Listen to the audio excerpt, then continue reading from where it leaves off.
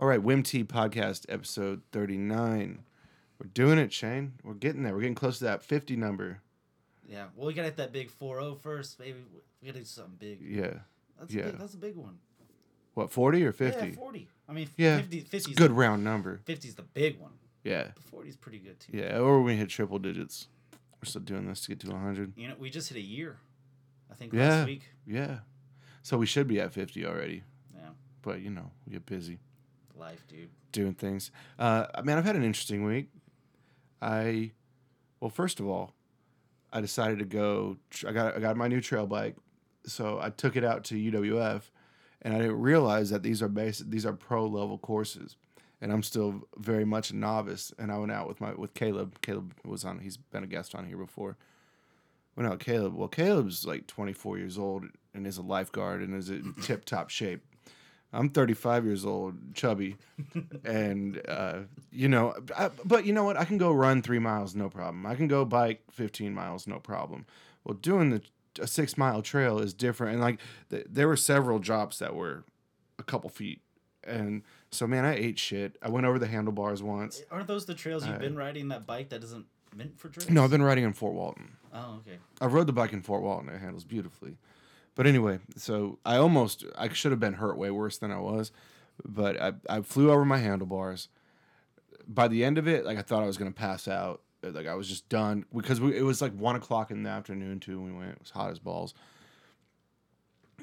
So ate shit, and then I was just drenched in sweat, so I didn't want to drive all the way back to Destin. So I went and saw my brother, got lunch with him, utilized his shower. I got out of the shower, I had 2 ticks on me.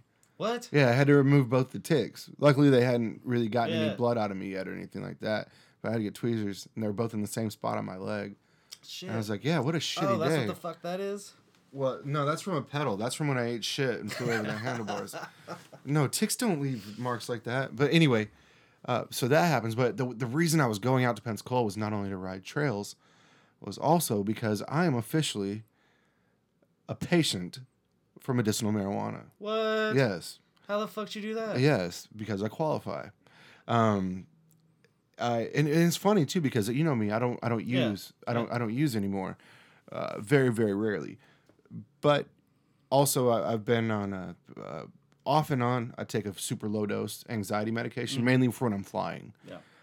And I was talking with my primary care, and I said, hey, rather than that, what would you think about medicinal marijuana? And he said, this is who you need to talk to, whatever. So I go, and you have to pay. It costs a little bit of money to get started. It's a $300 fee to be seen. You got to pay the state $75.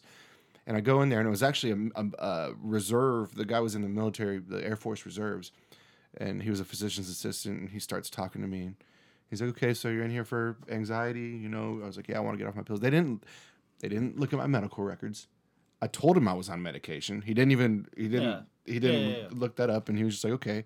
And he asked me a couple questions, like on a scale of 1 to 10, how bad is this? I was like, I don't know, dude. Like, a 3 to me might be, a 6 to someone else might be. I said, what do I need to tell you it is? I said, how does 7 sound? He's like, 7 sounds about good. I was like, all right, man. So he pulls out, he's like, okay, here's my recommendation. He said, we don't prescribe. He said, we just give recommendations. He said, so I'm going to recommend you oral, vape, and topical. And then he's like, these are also ratios. The first number represents CBD. The second number represents THC.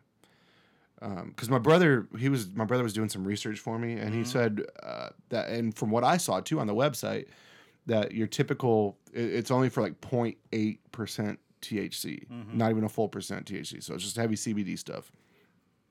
And so I didn't know if that was true or not. And so he said, okay, so you're able to get 15 to 1 CBD, 15 CBD, 1 THC. He said, you're also able to get 5 to 1, 5 CBD to 1 THC. He's like, what I'd recommend for you is the 1 to 1. 1 CBD, 1 THC. He's like, because you'll be able to get through your day. It's not going to ruin your day on it. He said, now I'm also going to give you 1 to 5 and 1 to 9 THC. 1 CBD, 9 THC. Yeah. He's like, but that's going to be for your end of day type stuff. and all that. He's like, it's not, it's don't operate a vehicle. Yeah. Whatever. And I said, okay, well, how much am I allowed to get? You know, he's like, every 70 days, I'll give you a refill for 7,000 milligrams. So 100 milligrams a day. He said, a dose is 5 milligrams. Mm-hmm. He said, if you're using more than 100 milligrams a day, we might need to seek other treatment for you anyway, because that must be some debilitating shit. So anyway, yeah, I'm officially a patient. I'm awaiting on my temporary card, and as soon as I get my temporary card, I can go directly to the dispensary. Where is the dispensary? I can. They're all over the place, man. And I get a veterans discounts. But they're not in town, right? There's one in Fort Walton. There's one on Racetrack in Fort Walton. What? They'll deliver it to you as well. You don't even have to fucking go. What? And so I can go in there, man. I can get. They have flour cartridges. They have oil.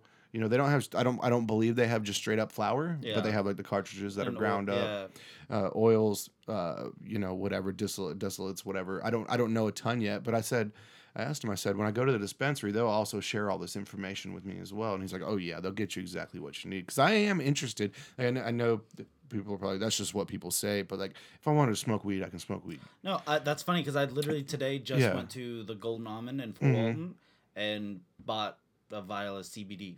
Yeah, because I'm interested in medicinal benefits. Yeah, because I'm actually my girlfriend and myself did 4 different reasons. Yeah, she has anxiety and I've got mild insomnia, basically. Yeah, and I'm go get your card. Yeah, I didn't know that was a fucking thing. Yeah, I didn't know that was a thing now. Super easy. So what? $400? They say you're supposed to transfer. Yeah, and then so you do that. I got a 10% discount because I'm a veteran. And then every 210 days, you need to see your doctor again. But your follow-ups are only $99. So after your first initial one, so twice a year you'll pay $99. So, but 10% off that from me. So $90 twice a year, that's $180. And then you have to pay the state $75 to be a card holder every year. So for under $1 a day, you can be a medicinal patient. And you don't have to worry about going to jail for a nonviolent drug offense. Shit. You can just ride with your shit, man. Yeah. So yeah, I'm officially a patient now. I'll let you know how it goes when I go to the dispensary, what I get. But I'm excited to see how it benefits my life. You know, we'll see. Me too. We'll see, because I don't want to get, like I said, I'm not the type. I don't get stupid stoned like I used to. You know, it's just not a thing I do. It fucks with me. And that's why I wanted to try this whole CBD thing. Yeah. I'm not trying to just come home, get fucked up, and whatever, laugh. Or, I don't know. Get the giggles. Get the giggles. Eat too much bullshit, and still not sleep. You know, I'm trying to figure this out, man. So yeah, I want to know. Yeah, I should have my temporary card within a week, so I'll let you know when I go to the dispensary for the first time how it all goes. So pretty excited about that. Anything exciting for you? No, nothing tops that. Nothing tops getting your medical marijuana card. Get the fuck out of here. Yeah. So I just finished my month of sobriety as well. So that was fun. So I need my next 30 days. You know, I did 30 days vegan, 30 days no booze. Well, I didn't make it quite 30 days, but really close. Yeah, what's next? Like I said, I think I either want to, in the month, ride 300 miles on my bike for the month, which is 10 miles a day, or run 100 miles in the month, which is 3 miles a day. So 10 miles a day on the bike or 3 miles a day running. So I'm trying to do these challenges every 30 days just to have, basically for health benefits, for something good for my health. I don't know. We'll see. Well, you just bought that damn bike. Go bike. All the time, man. I love it. It's like my favorite thing to do, man. Just be careful. Do ticks can you still get Lyme disease? I think that's a thing, man. Yeah, so you got to get checked for that then, huh? You had 2 of the motherfuckers on. No, I got them off really quickly, and there was no parts of them left in there. That doesn't mean shit, isn't it? You don't think so? Isn't it like a mosquito? Like they just bite you and boom, you get fucking malaria? You're the fucking Google guy, dude. Look it up. I don't have time for that. Yeah.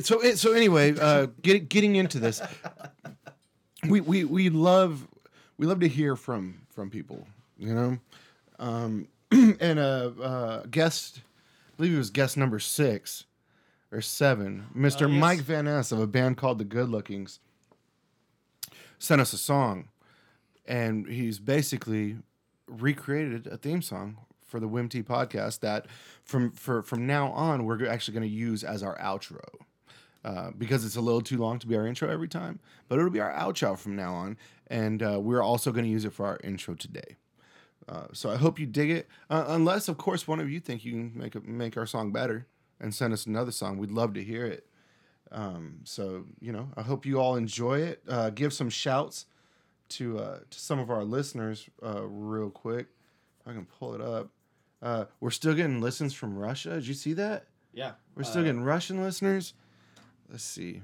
I got it. You ready? I got it. You got our list? No. Oh, I've got the. Oh, we're just gonna. It's called Twice Guy. Well, yeah, we're just gonna put the file in here, so it sounds directly into it.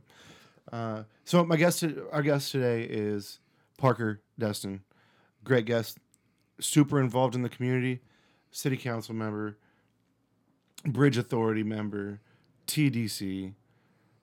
Multiple restaurants. Brand new bar. Super neat guy. Super glad that he's doing good work for the city.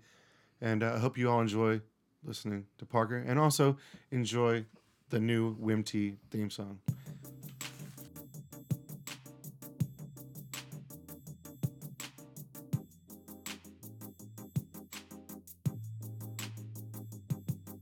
My heart was always telling me how I felt.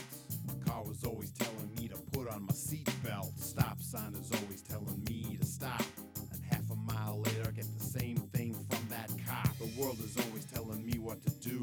Don't hold your breath until your face turns blue. Don't drink, don't smoke, don't do crack cocaine. Don't jump without a parachute out of a plane. Don't drink your craft beers through your plastic straws. Don't support gun rights or gun control laws. Don't go to a funeral pretending you're dead. Don't name your kid Richard if your last name's Head. Don't go up in the dirigible or down with the ship. Don't request wagon wheel if you're not gonna tip. There's a whole lot of don'ts, but there's one big do.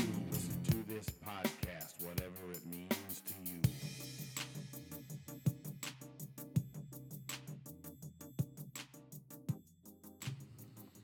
All right, WIMT Podcast, episode 39. Guest today is Parker Destin. What's up, man? Living the dream. We're burning the midnight oil. Yeah. A little bit late tonight, man, but we all have real jobs. So. Yeah, no, I appreciate you guys having me on. Yeah, you've got like 7 jobs. Yeah. These days, I wish half of them paid me, but that's okay. Let's get into it, man. Let's get right into it. I know there's a lot of things we want to talk about. First of all, I mean, where do you want to start? You want to give a brief history of kind of, I mean, these days, man, I've been so busy. I mean, most of the interesting stuff sort of probably is in my political life. I'm on the Destin City Council. I'm at the back third of a 4-year term. So then I'm on the Bridge Authority and on the TDC and then a myriad of other volunteer sort of nonprofit boards around town. But been living here my whole life and, decided to come back here after school. I've been practicing law for 5 or 6 years. I've transitioned out of that back in the restaurant business again and just trying to make this community a better place because, I intend to be here. Yeah. So. Yeah. Right on, man. So for those just not assuming the restaurant, of course, that you're probably talking about. Sure. So we've got Dewey, Destin Seafood Restaurants. There's 2 locations in Destin, and we're opening up a 3rd in Navarre. That's been eating up the majority of my time right now, but I still make time for all the stuff on all the boards, the political stuff, and then, Yeah. at 10:30 at night when you get done, you can come do this. Yeah. Yeah, man. Definitely appreciative of your time, dude. I know how crazy busy you are. So the Navarre location's opening, and then you're also probably, I guess, part owner of a new bar in town as well, correct? Yeah, so the new bar we're opening is over at 200 Harbor Boulevard. It's next to Harborside Dewey's. Okay. And basically what it is it's called Porch Bar, but my wife is sort of the creative director, mad genius on all the cocktails. It's basically the only craft cocktail bar that's on the harbor boardwalk. We've got craft beers, we've got really, really good cocktails, and then a whole bunch of interesting appetizers and sort of tapas style food that, the Dewey's menu is sort of static over at Harborside, so it doesn't give a real big creative outlet probably to our our chef. So Chef Jim's going nuts and doing some really cool stuff over there. So, and it's beautiful. I mean, you're up above on a patio deck, above the fray. You get to watch everybody, and it's kind of hidden back behind a bunch of live oaks. We've kept the old building, the bars, over on the backside of the actual home itself, and it's just something funky, eclectic, and something we don't have. Yeah, I've not been yet, man. It's pretty rad. Yeah, you've mentioned it several times. I just finished a month-long no drinking thing, so I'm ready to get back in the game. So I'm gonna have to go check it out. Say I'm ready to get back into the game. I got back into the game a little bit last night, and I've been paying for it all day. But how late are they open? Can we go after this? No. No. They're kind of mirroring the other end. You know, Destin rolls up its sidewalks on weeknights by 10 p.m. So we're out of there by 10 p.m. most nights, and then probably around 11 or so on the weekends. But it's a good spot if you're gonna want to hit up the harbor for the full night. It's a good place to be the first stop. Yeah, for sure. Let's go check it out. We got to. Yeah, it's definitely a pregame spot. I've been like 8 times, but I've only drank there once. Really? Why? They're closed. Oh. They close at like 10 o'clock. I get out at like 11. Yeah. Shit. Yeah, that's true. I miss it. Yeah, it wasn't out of self-restraint. Yeah, man. So then, okay, you're also part of the Bridge Authority. We talked a little bit about that. Yeah. So the Bridge Authority is one of the more interesting and frustrating sort of positions I find myself in publicly recently. I got appointed to the Bridge Authority about 2 years ago, right after they went up on the bridge tolls, and we're talking about the Mid-Bay Bridge.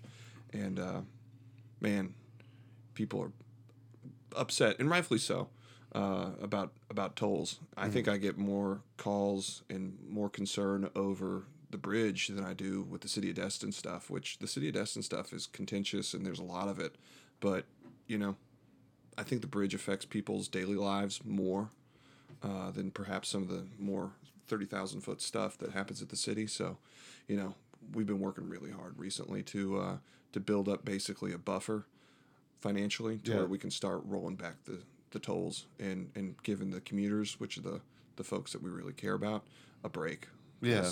Because it's not, I mean, it's, some people have called and said, you know, I'm paying $8 round trip to go work. I'm spending the first hour of my job in Destin to pay my bridge toll. Mm-hmm. You know, what gives? So, you know, there's a lot of things that they can do. We implemented a program now where if you get the Sun Pass, it goes from $4 to $3. If you use the Sun Pass 32 times in a month, like a real commuter would, it drops it down to $2. Yeah. Which it's all retroactive. It goes back into your Sun Pass account, and it's a real good opportunity for folks who are really impacted as commuters to basically get the same rate they would have paid in 1991. Which, you know. Yeah, I think it was $2 when I first started driving, something like that. Yeah. Yeah, so, I mean, that's the way to get the relief for all the commuters and the locals. Where does all that money go to? So the money that is collected is actually toll revenue that is used to maintain the bridge and the expressway itself, and then it also goes to pay off the bond debt that was issued to actually build the infrastructure itself. So most people don't understand that, like, the bridge and the expressway were not built with general revenue money. So it wasn't the Florida DOT pulled money out of the general revenue fund because we all pay taxes, and they pulled it out of Tallahassee. Actually, back in the day, Tallahassee said, we're not going to build you a bridge. And they said, and then all the locals said, well, listen, how are we going to build this bridge? Well, let's form a bridge authority, and we can get Goldman Sachs to issue some bond debt, and they'll give us $200 million, and we'll pledge the tolls as collateral on that bond. And that's where that money really goes, is to pay down bond debt and to maintain the bridge. Is that how much the bridge cost? Was it $200 million? Approximately when it was built. About 9 years before I got, so about 11 years ago, perhaps a little bit more, they reissued a whole new set of bond debt to build the expressway. And that's really where they got into trouble.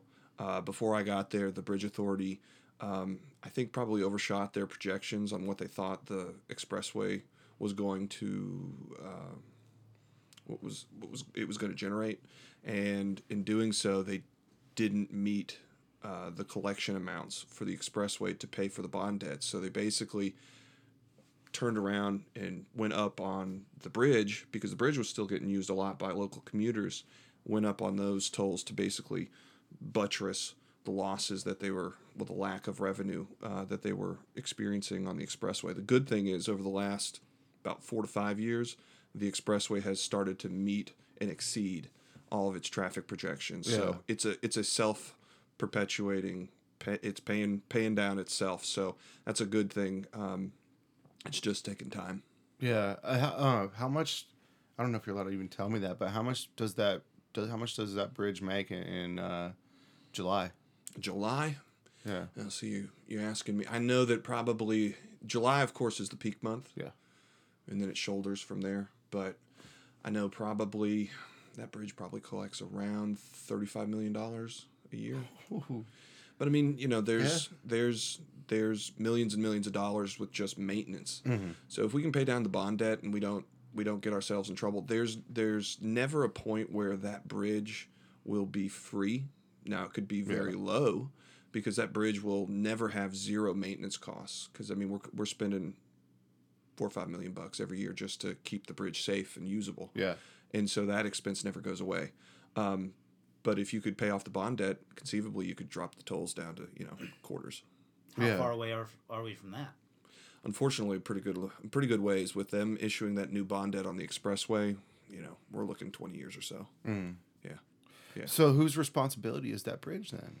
So the responsibility of the bridge. Who's the owner? So the owner of the bridge is actually, it's a special taxing district that was created by the legislature, and it has 5 members who are appointed by the governor, and that special district is actually a dependent subsidiary of Okaloosa County. So every year, the budget that is set for that bridge is approved or denied by the county commissioners. But at the end of the day, it belongs to the state of Florida, but the state of Florida is not footing the bill for any of it. It was all built with basically money from, Goldman Sachs, and it's the revenues that are pulled from that infrastructure that go to pay off those notes. So that's where it stands. You'd be surprised how many people have said, "Oh, the bridge is owned by a bunch of doctors from Tennessee, and that's why the tolls are never going to go down. They got to make their profit." There's no profit. It's all rolled into the maintenance costs and paying down the bond debt. Where does that come from? Do people just say dumb shit? Oh, people just say that shit all the time. All growing up, I've always heard, that bridge has been paid for 10 times over, blah, blah, blah. All that money's just going in Destin's pocket, blah, blah, blah, blah. Like, oh, dude. People, I mean, you've seen it online. They do it with politics. They do it with everything. People just make stories up, and then it just gets perpetuated, and nobody does their homework, and so that's how really just untrue things get proliferated. That and the telephone game. Yeah. Man, I've never heard the story, and I'm sure a lot of our listeners would like to know as well. I mean, your last name is obviously Destin. Mm-hmm. One would assume that this city is named after your family. It is. Is that accurate? Yeah, it is. My great grandfather was Leonard Destin. He settled this area unintentionally. I mean, he didn't come here and say, throw a flag on the ground and this is Destin.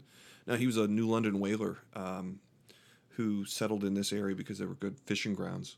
And he was sort of, he set up the first fishing camp. A couple of families followed him. He was basically the first employer. I think out of maybe respect or whatnot, they named this area, after him. As the story goes, I think Billy Marler was the first postmaster, and when he was asked, what is this place, he told the post office basically, this is Destin. But there were some instances where on military maps before Billy, they had named this area Destin just from a township standpoint, what families were living here. But that's how it kind of goes. All this that we call Destin now, I have nothing to do with. Yeah. My family's always been, we were commercial fishermen until I was almost 19, and then we switched into the restaurant business. But what is Destin is when when people close their eyes and think of this place, we didn't really do any of that. Yeah. How is that for you though? I mean, I would assume, do you feel a certain responsibility that comes with carrying that name? Oh, sure. I mean, I think that's probably one of the main motivators that gets me into doing all these, basically volunteer work, which is, the city council's unpaid, Bridge Authority unpaid. I'm on a bunch of local boards. They're unpaid. I do it because, it is my last name. I do feel a tremendous amount of, kinship, connection with this community. And, I want to see it, forever have a good, image in people's minds. I don't know if recently we've been doing the right things to get to that point, and, things are changing, and I don't know if it's always for the better, but, that's kind of one of the motivators why I'm in it, which is that very intimate connection. Mm. Now, do you plan on being on the city council for a while, or what are your, it seems to me with how involved you are with, the Bridge Authority, the TDC, you're on the city council, that maybe, I don't want to assume anything, but I would assume that maybe politics is maybe something that you're super interested in, that we might see some maybe growth from you in? Yeah. I mean, I don't know where it'll manifest. I enjoy local politics, very local politics, because typically it's nonpartisan. Mm-hmm. I don't have to read off Republican talking points to get into a position that typically has nothing to do with those talking points. I really enjoy not having that acrimony. I don't have to say and do really crazy things, because at the local level, building roads, talking about whether or not, talking about our schools, talking about traffic infrastructure, talking about, you name all the things that Destin has issues with, they get to be bipartisan. We don't have to have a big giant philosophical debate about, life, liberals versus conservatives, mm-hmm. right versus left. I enjoy that part about it. That'll change if I go up the ladder. Yeah. And the question is, I don't know if I'm really suited for it. Mm-hmm. Yeah, because I'm probably the worst Republican on earth. Did you notice that this last local election that we had, that you would actually see people saying like the conservative choice, sure, and stuff like that. Sure, that's a new thing, right? Yeah, that's a new variant. This last election cycle was unprecedented, and we're talking about the Destin municipal election. Was unprecedented on a bunch of different fronts. The spending was unprecedented. We went from, if you add up everything, they spent $250,000. Yeah, and I think Chatham said like 2 years before that, like the biggest number they had seen was like $30,000. Yeah, or something like that. Yeah, if you add up all the previous elections for mayor and for the city councils since we became a city in around 1984. It's more than all of them combined. Wow. And it was because of one basic key issue that was about to be voted on. Mm-hmm. And it mattered who got elected on whether or not that key measure was going to pass or fail. And that measure was a change to the comp plan that was basically going to bring down the building heights all throughout big chunks and swaths of Destin. And then the other big part of it was going to lower the densities and how many units you can cram in any sort of vertical building, and it was all about development. And so the real estate community and the developers came unglued because they saw it as an attack on their pocketbook when the rest of the town has been screaming for 25 years, let's match the infrastructure to what we want, let's have responsible growth.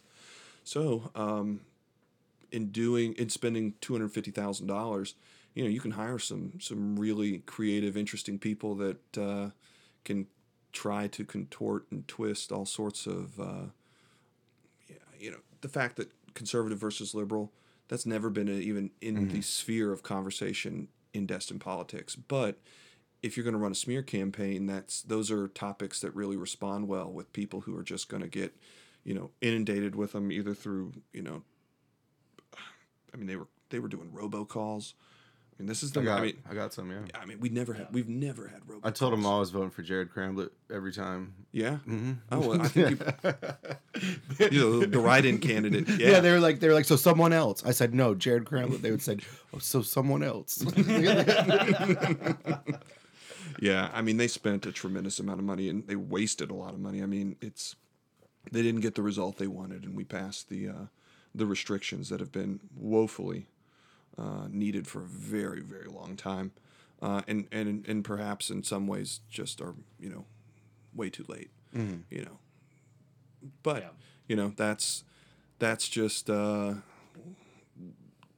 that's a small part of what has been a larger battle of just trying to get the city of Destin representing the people who live here and taking a look at everything through the lens of what is good for the residents as a whole, what is good from a quality of life standpoint, because if Destin is a good place to live, it'll be a good place to visit. It should be in that vein of thinking.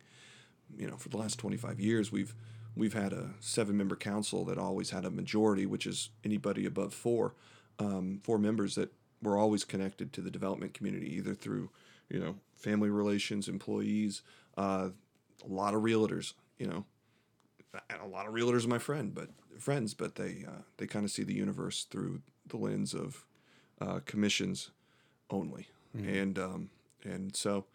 It's resulted in building too much stuff in Destin without ever worrying about, how we're going to move people around. Well, yeah, because there's really only one way, right? Mm-hmm. Yeah, we get the enjoyment of trying to plan a city when you've got walls on 3 sides with the water. Everywhere else in the country gets the pleasure of suburban sprawl is not anything we get to indulge here because there's nowhere to go. You hit the 3 borders and it just spills in on itself. That's why we went vertical. Go to Columbus, Ohio. That Metroplex just keeps going. I'm a Michigan fan. I'm never. Stay away. Stay away. Not to get too off subject, but do you think Urban's going to get fired? Man. What do you think? You think he's gone? I think it would have already have happened. I don't know, man. They put him on leave pretty quickly. Hey, let me get one plausible of those, deniability. Shitty beers. We won't say the name. I'm gonna say this fucking name. 3 daughters out of what is this? St. Petersburg, Florida. I'm drinking this because I'm thirsty, but this sucks. On desperate times. Yeah. It makes me want one. Try it out. I don't think the 3 daughters are going to be too bad that the no, not at all. Whatever it means to you podcast wasn't a resounding endorsement of their IPA. Yeah, I doubt they'll hear about it. Bullshit. So what do you think, man? You think Urban's think he's done? You're a college football fan, obviously, right? Aren't you an Auburn guy? Isn't that? Yeah. I'm an Auburn fan. I went to the University of Tampa for undergrad on a swimming scholarship. Otherwise, I was going to go to Auburn. Everybody in my family, parents, all the siblings, they went to Auburn, but I went to University of Tampa for undergrad, so I didn't actually attend Auburn, but I'm a big Auburn fan. But yeah, with Urban, we'll just have to see how it shakes out. Yeah. How's that beer? I don't like it. I should have listened to you. It's not the best. Yeah. So you and Chatham are also the youngest on the council by a considerable amount, right? Not to call the other ones out, a bunch of old asses, but no, seriously, like. So how does that work? It's an interesting dynamic. Chatham's. I'm 33. Chatham's, I think, 1.5 years, almost 2 years younger than me. Really? We represent. No.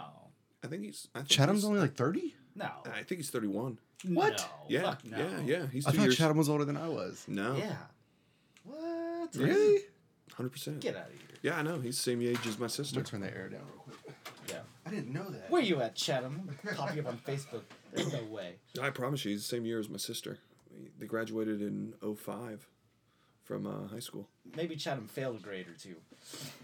He was held back.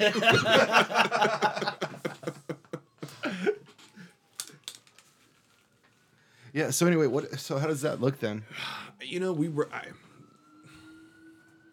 It provides its challenges. Motherfucker, he's my age. He's 30 years old. Yeah. Wow. told you he's young.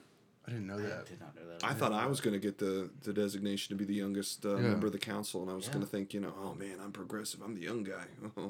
Chatham stole that right from me. But no, he and I are on a council where most of the people on it are almost twice our age, or more. Yeah.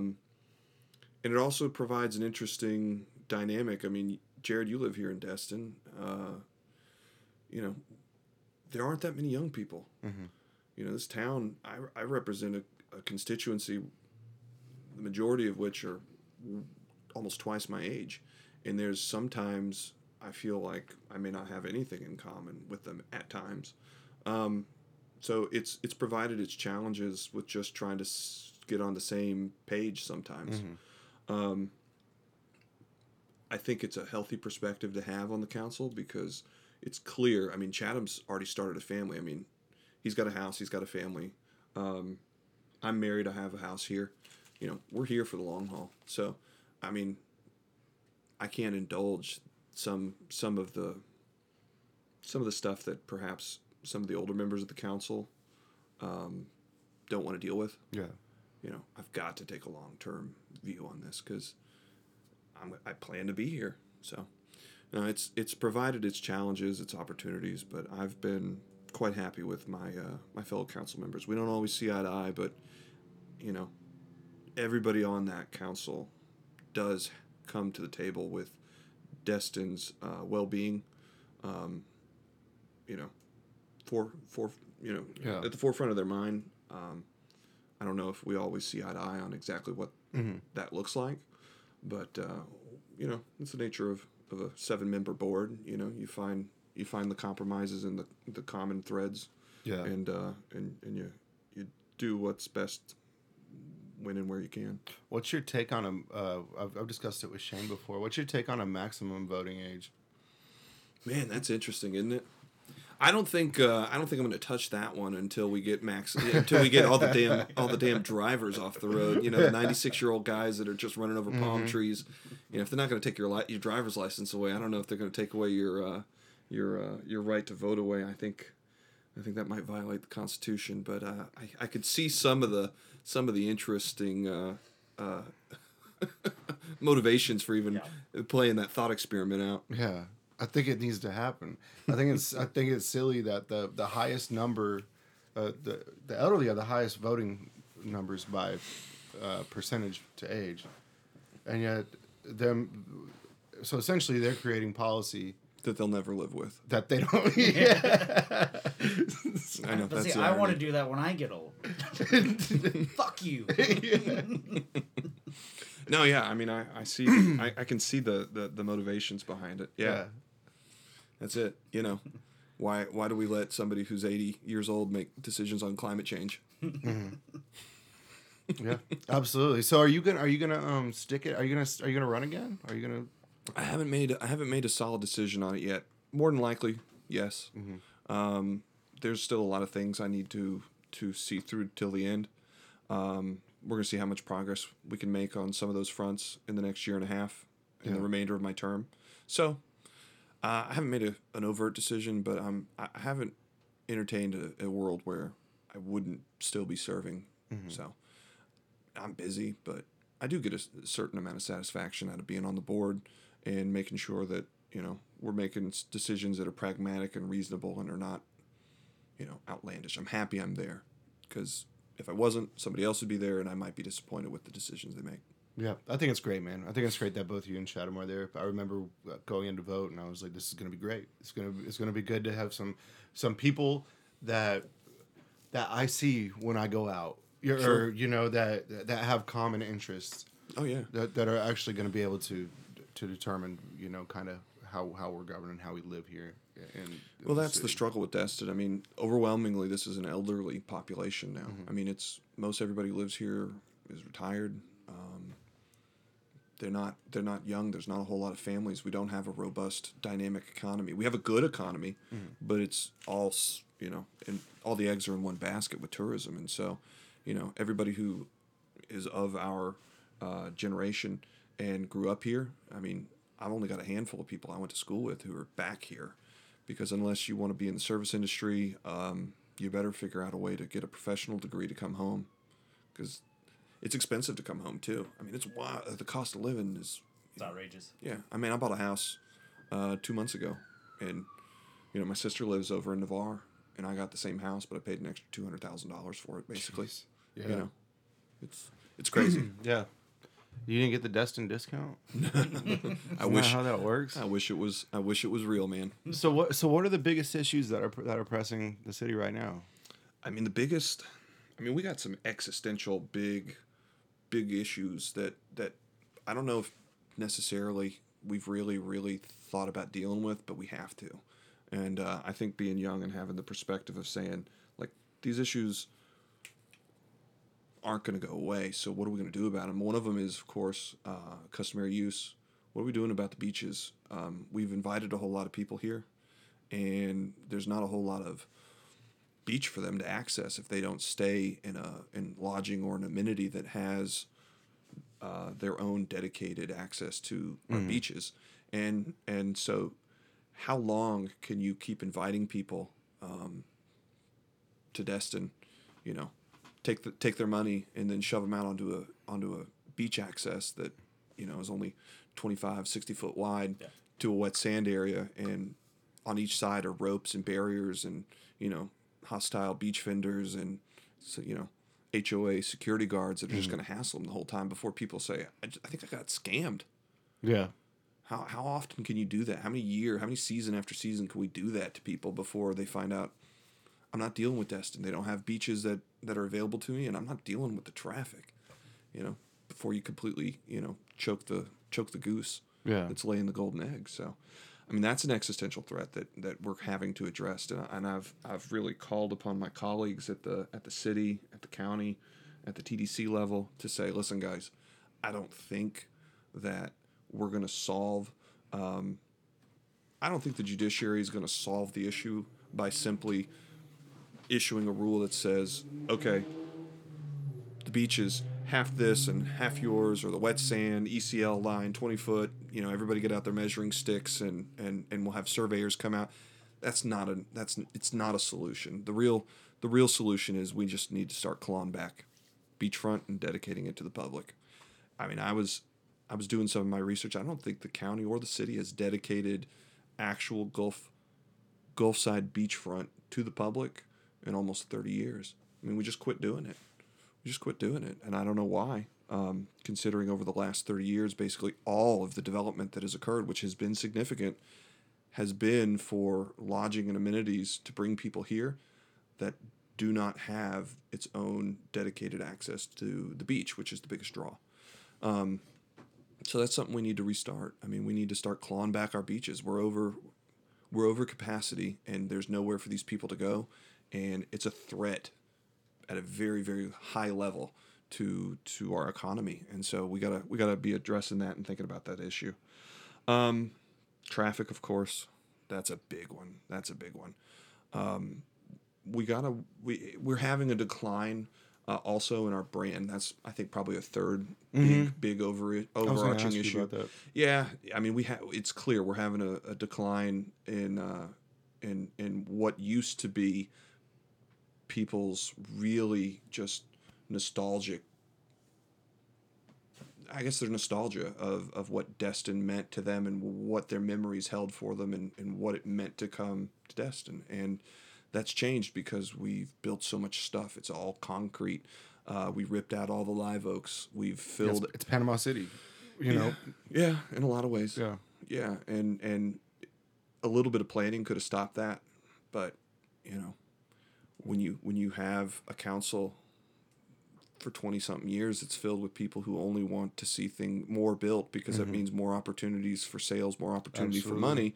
Yep. They're not thinking, hey, let's green space in the eye of a developer is just it's waste because they go, well, that square footage could be used for something that could make me money.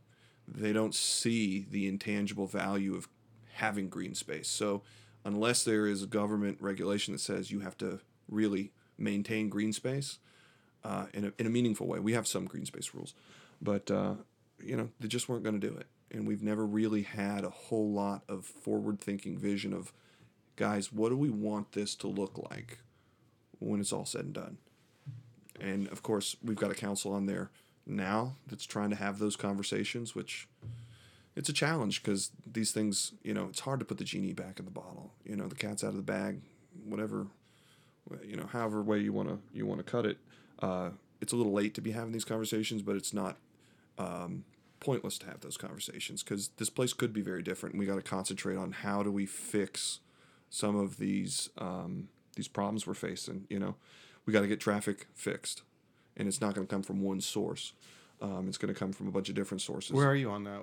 What are some of the ideas that are being thrown around? Well, we've been throwing about all sorts of ideas, but we've got a parallel roadway that we've been trying to construct for several years now. We're almost done acquiring the last bits of property for what's called the Crosstown Connector. It'll be a parallel road to 98 that a lot of the locals can use to get back and forth. The connectors, I think, will be Airport Road and then the Stallman interchange. So that's a big part of it, but it's going to be multifaceted. We need to start talking about how do we get ride shares, how do we get people to actually come to the Harbor District and park, and then from a multimodal standpoint, walk, bike, basically get out of their cars and get them off of 98. We've got to bring in the we got to bring in the parking infrastructure. Finally, we've got a TDC that's amenable to the idea that we can start using some of the bed tax money to build the parking garages we've always desperately needed. I mean, I philosophically have always had a problem with the idea of building parking garages with public money that disproportionately benefits, private industry. But the way things have already progressed in Old Destin, it's clear we just have to have them. So I have to put some of my philosophical objections. I mean, Chatham said it best. He called it socialized parking. I mean, why is the city of Destin or the TDC footing the bill for basically all the people that want to go down and give legendary money at the Harbor Walk? Come on. But the situation is so bad, we desperately need it. Yeah. We just got to pull the trigger and solve the issue. From there, I mean, it's going to be non-traditional ideas too that come into the mix. The water taxi moves a lot of people around and keeps them off of Highway 98. I might have mentioned ride sharing. Ride sharing has helped to some degree. There's a bunch of different ways, but it's not going to be a silver bullet. There's no one solution. The other thing we're going to end up doing over the next probably 10 to 15 years is, it's not on a terribly quick timeline, but everybody's been suffering through the road expansion over in front of Walmart. It stops at Airport. The next leg of it will be from Airport to the base of the Marlar Bridge. Something I've been championing for the longest time, which is if you want to improve the brand of Destin, we got to improve the face of Destin. And so my opinion is we've built a lot of ugly, garish buildings throughout Destin. My opinion is let's stop doing that. And two, let's bring back as much native greenery as we possibly can, because each of those buildings ripped out tons of live oaks. Tons and tons of live oaks. And that's a lot of what brings people from a character standpoint to a lot of the really popular tourist destinations in the Southeast. Think of Savannah. Think of St. Charles Street in New Orleans. It's authentic, whereas palm trees are not authentic. Those you have to be brought in. Anyways, but that's something we need. We need more green space. The other part of it is most of our trees are hacked to death by Gulf Power in the name of preserving safe, transmission lines for power. You can drive around Destin and it just looks like, a really bad 1980s haircut if they leave the tree at all. We've lost tons of trees. So a part of what makes, and I don't want to be 30A, I really don't, but some parts of 30A work really well. One of them is, if you go over to 30A, you'll notice there's almost nowhere where there is above ground utilities, because they are not aesthetically typically very pleasing. When they made those planned communities, they dropped them underground. Destin's not a planned community. We didn't require that new developments underground their utilities probably until about the mid-90s. So all of downtown 98, like you said, looks like Panama City. You'd feel differently if the utilities were completely underground. and we brought in back in a bunch of native trees and allowed them to grow over. I mean, there's a part of Highway 98 over in Mariester. They've allowed their live oaks to start growing over the roads, and it actually slows down traffic. It makes people feel differently when you start traveling through those areas. So I've been working. It's like a canopy. Yeah, over there. Yeah. That's what it is. And that's something that we could reestablish in Destin. And frankly, we won't see the benefit of that for 30, 40 years, but our kids will. And kind of isn't that the point? So that'll be an opportunity. The road expansion will be an opportunity to try to bring the utilities underground and to start bringing back a bunch of our native trees. And that could go a long way to rehabbing the brand that is Destin and some of the losses that we've incurred over in recent memory. I've seen some like restaurant management and some other people in the industry talk about the type of tourist, how that's changing as well. Is that something that's discussed? It's discussed lightly, I think, in the public forum of a meeting, because you start delving into that discussion. It engenders a lot of feelings of us versus them, from a financial standpoint, because everybody, you don't want to pick on somebody because they don't have a whole lot of money, but that's the conversation that has occurred in the back channels, especially throughout the tourist industry around here. And yeah, there are a lot more people who are coming to visit Destin, but they don't have as much money as the people in the past. And what does that mean for restaurant owners? What does that mean for retailers? What does that mean for everybody who depends upon the visitors who come here to spend money above and beyond what they buy to eat at Walmart and what they pay to stay in lodging? So it's a conversation that's occurring lightly, and they're treading very delicately. Yeah, I think because you just don't want to make it this is a war against the poor. So it's a conversation that's occurring. It has. The demographics have changed. They don't have as much money to spend, and there's a lot of things that it can attribute to that. A lot of it is the cost of lodging has gone down, and it's I think it's simple supply and demand economics. Mm-hmm.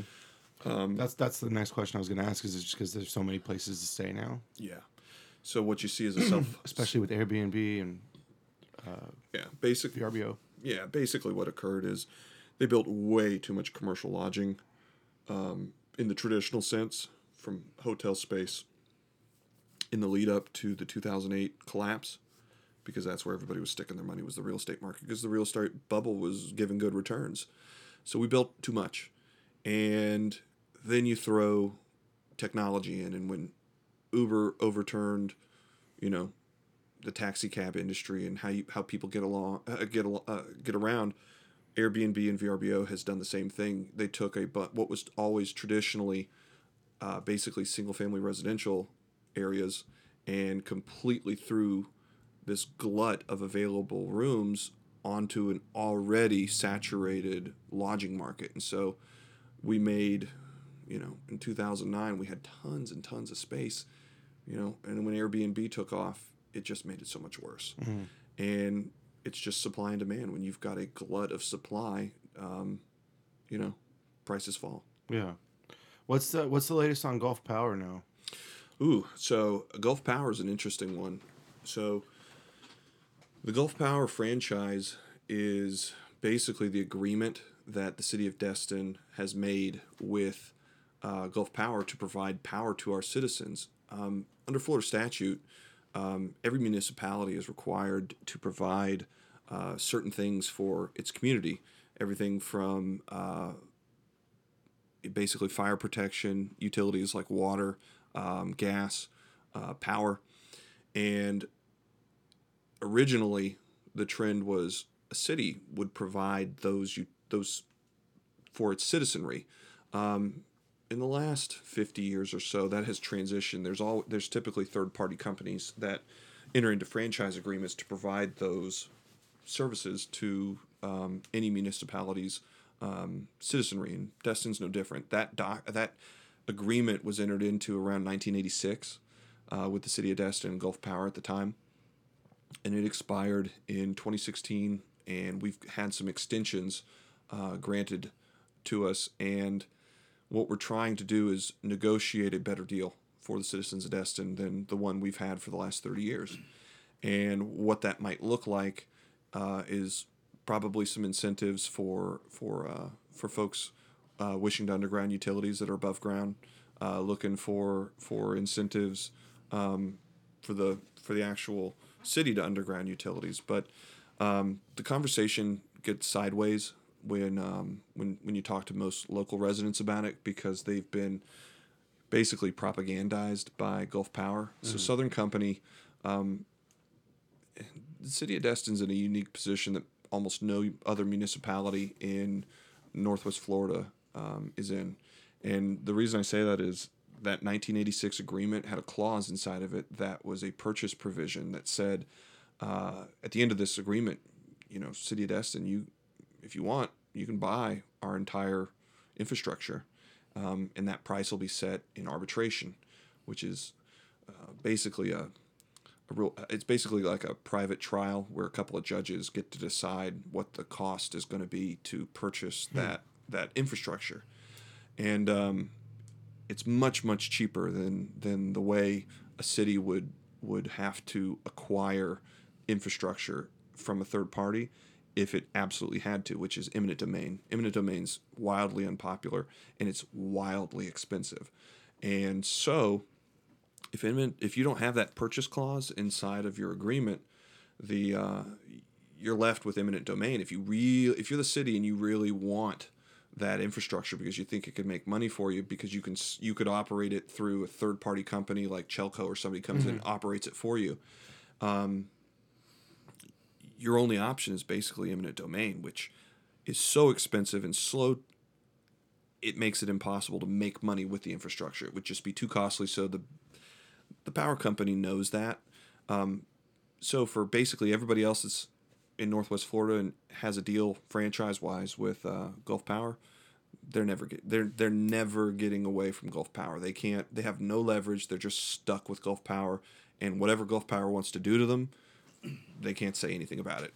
Destin's in a different situation because we have that purchase provision, which was wisely negotiated back in the 80s. So we've talked about exercising the option to help Gulf Power understand, like, listen, if you don't give us some of the things we want, I mean, we'll take a walk. And they've been running scared because they know that it's possible. If the votes are there to do it, we could take a walk. So rather than really come in a, I guess, meaningful way, in a good-natured way, to the table and negotiate, over the last year and a half, they waged probably at least, it's approaching probably $200,000 or $300,000 worth of a propaganda campaign against the city council for even indulging the idea of buying the power company. And it's been a harrowing experience because, I mean, they have said some really crazy stuff. I don't know how much you guys really saw, but, I mean, they have spent a ton of money. Basically, they used some mercenaries for hire, lobbying swamp creatures out of Washington, D.C. to basically inundate all the people, all the citizenry of Destin with a bunch of propaganda about how, Chatham wants to socialize power, and we're just going to run it into the ground, and, you're going to get a thunderstorm, and your power's going to be out for a month, and, City of Destin, look at them. Why did they single him out? Because Chatham actually was vocal about it. He was vocal, yeah. That was retribution for him being vocal. Okay. It's a pretty ugly game. Yeah. People don't understand. Gulf Power propagandizes them all the time. All the images we see of Gulf Power is just a nice guy, lineman, just helping putting the power back on. But at the end of the day, they're a for-profit legal monopoly. You know, they're not responsible or beholden to what's in the best interests of their customers. Their responsibility from a fiduciary standpoint is to their shareholders and shareholder value. So whenever they can make money, Yeah, that number's got to go up every quarter. well, you it know? does. It does. So at the end of the day, you know, they're going to do whatever they can to make sure that they make money because that's their job. That's what they're here to do. And I've always been astonished how easily, I mean, Gulf Power's not a horrible company. I mean, they're not immoral. They're just amoral. You know what I mean? They just don't have morals. They have one directive: make money. And it's wild how effective marketing can be. And so people got really sideways on the issue because it's complicated. I mean, I've spent the last 5 minutes droning on about where we were, what a franchise agreement is, why would we even be talking about acquiring the infrastructure to exercise leverage or I feel like that's a no-brainer though. I feel like that's in any city's best interest. If you have that option, I feel like that gives you leverage in an otherwise just straight up monopoly. Well, I mean, I mean, when you have time to explain it to people, I have yet to meet a Destin resident who didn't go, whoa, yeah, no kidding. Okay. Get him, Yeah, you just don't have $250,000 to get the actual information. No. And we know the politics of fear is a powerful thing. You can see it everywhere from the national election to the local now. It infects and it is wild. I mean, you can get all sorts of things accomplished when you prey upon people's fear and misinformation. And Gulf Power didn't have any problem doing that. But, we are in the midst of negotiating a deal with them that probably can get us in a good position for undergrounding in the next several years. And I'm hoping that they accept it because if they don't, September comes, that extension I was talking about expires. And from a legal standpoint, we either have to legally exercise the option to purchase. And I say legally, it doesn't mean we're stuck purchasing. It just means that legally we've pulled the lever that says we want to exercise that clause. And it from a preservation standpoint only. Because from a legal standpoint, if you don't exercise the option before the extension expires, there's a lot of case law that says you've just lost it. And that would put us in the same position as everybody else in Northwest Florida, which means we're stuck with them forever. So at the risk of not losing it, the council, if it doesn't get a deal struck by September, is going to have to exercise that option. Otherwise, we'd lose it, which means yeah. So it's probably going to happen. Yeah. Well, I mean, both parties are incentivized to put together a good deal. Gulf Power right now is in the midst of being acquired by its parents' company is Southern out of Atlanta. They have Georgia Power, Alabama Power, Mississippi Power. Well, I was just about to ask you. Yeah, it's New Era Energy is I believe trying to acquire Gulf Power. Yeah. Well, they're Next Era. Next Era. Yeah. They're in the process, and they are the parent company of Florida Power and Light, and they have a large portfolio all over the Southeast. They're a big player. Would that change the conversation? Would that change the deal? It would change the conversation from a negotiation standpoint for undergrounding and for a lot of different things. But I think the deal that we could potentially strike in the next couple of weeks, and time will tell, it may not happen, but would preserve all of Destin's leverage and at the same time basically give Gulf Power what it needs, which is it needs an agreement of some sort so that the lack of an agreement and potential litigation doesn't end up being a fly in the ointment, so to speak, for their acquisition by NextEra. So they're incentivized to do a deal. We're incentivized to do a deal. I'm just hoping, cool heads prevail over at Southern Company. So we'll see what happens. Yeah. How often do you all meet? City Council? Mm-hmm. Oh gosh, we're by the charter we're supposed to meet 2 meetings a month, but with all the things that we've been tackling, man, we're there 3 or 4 times a month. Okay, sometimes more. Mm-hmm. Yeah. I mean, and it's hard. And those meetings are always open to the public? They Or are. no? Okay. They are. No, it's been hard because, Chatham and I are the youngest guys on there. We have jobs. We're trying to build a life. It's hard to take that much time out of your life to be a volunteer. Our council is suited for basically retirees. People don't have to go to work. I can dedicate all my time. Because honestly, being on the city council, if you let it could be 3 or 4 full-time jobs. Just with all the responsibilities that come on all the boards. Because, you go to one meeting, but each of us is a representative to some other local entity. Everything from the TPO, which is the Northwest Florida Transportation, organization. But basically, I'm on the TPO. I was on the TPO. I'm on the TDC now, which is Tourism Development Council. There's so many of those things. I mean, you literally could have 3 or 4 times, 3 or 4 jobs. I actually want to talk. Remind me when we get done. I want to talk to you about something that has to do with the TDC as well. Sure. We'll do off air. Okay. So okay. So what was I? What was I at on that? I don't know. You want some secret meeting about the TDC? Now I want to know. Yeah, it's not. Yeah, I know. And the 2 listeners that are probably listening to this want to know about it too. Hey, we do better than 2 listeners, bro.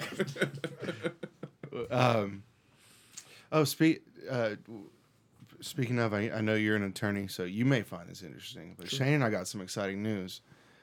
We finally got Mr. David J. Maloney to agree to come and be a guest on the podcast. No kidding. We're so stoked. Did you use the Jay Patel connection? I know Jay was on here because Jay... We didn't. No. But that's what inspired me to reach out. Oh, Jay Patel gets a Christmas invite every single year because apparently David J. Maloney's Christmas parties I hear they're the ones you need to go outrageous. to. That's what I've heard. Mm-hmm. Yeah, a few. Our buddy Maynard. No. We actually, I'm proud of you, man. You did this all on your own via a Facebook contest to get a bumper sticker, right? Yeah, that was the end. That was the end. If you shared his post, he'd mail you a sticker that says "Don't tailgate me." So I did it, and I got my sticker in the mail, and I tagged him in a post and said, "Stoked to have my sticker from David J. Maloney. Maybe I can get him on the WIMT podcast." And he direct messaged me. It's like, I'm there. It said, "Call me." There's no bigger self-promoter in this area than Dave. Yeah. He's killing it. He really is. No, you got to figure out a way to get him on the podcast. And he's coming. Well, He's scheduled. I think the more important part is how can you parlay that into an invite to the Christmas party? That's what I already told him. I said we need to figure that out. He needs to enjoy us. Yeah. We'll just put him on the hot seat. So how about that Christmas invite? Yeah, Exactly. I hear your Christmas parties are to die for.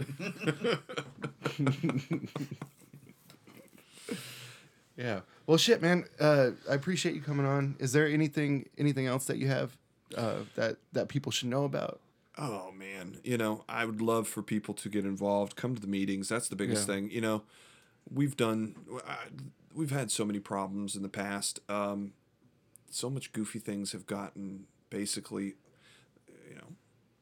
swept under the rug, skullduggery. All the things people cry and talk about from a corruption standpoint, from a dysfunction standpoint with government. I tell people, I'm like, look, government is designed to work, but it doesn't work if the citizenry doesn't show up. Mm-hmm. And that's the biggest part. I mean, it's not fun. It's not sexy. It's just a responsibility, and it's just, it's like brushing your teeth. It's something people need to understand that we have to be engaged. Otherwise, special interest just runs amok. And at the local level, they've been doing that for 30 years. And if just even a handful of people who just cared showed up and consistently, spoke truth to power, a lot of that stuff can't happen. Mm-hmm. It just can't, because the system is meant to be for the people. But if the people don't show up and they're not informed, the whole system falls apart. How do you get better information out to people? It's a real struggle. social media is a double-edged sword. It really, really is. We're more connected than we've ever been, and it's manifested its way in a lot of positives. There are people who don't get elected anymore that would have in the past. Florida politics, national politics. There are ballot initiatives that end up being put on to vote where in the past the ballot language was written so misleading that it easily would have passed. And I don't know if you guys remember from the last election cycle, there was I think Amendment 2. It was written like a pro-solar amendment, but it was actually... Yeah. Social media prevented that from getting passed. Yep. If it had been 15, 20 years ago, that thing would have passed, would have sailed through, because the average voter can't understand the legalese of a ballot initiative. But that was thwarted courtesy of social media. So in a lot of ways, it is a wonderful tool to reach people, but it cuts in the opposite extreme. Yeah, there's a lot of misinformation as well. know. A lot of bad information. There is, and I don't know how to necessarily solve the fact that people are not, by and large, terribly good at analytically breaking apart bullshit from truth. So, I hope they listen to things like this. And it's one of the reasons I came, because if there's a few people that get inspired, you're like, listen, Chatham sounds like he's getting in there. Parker's doing what he's trying to do. Damn it, maybe it's just time for me to be the change I want to see in the world. So maybe I'll go do it too. Yeah. Those are some of the tools. Yeah. Well, man, I appreciate you guys for sure. I know. I told Chatham the same thing. I think it's really good. Like I feel like I have someone that's on my team in there, and that's important. I think especially like you said,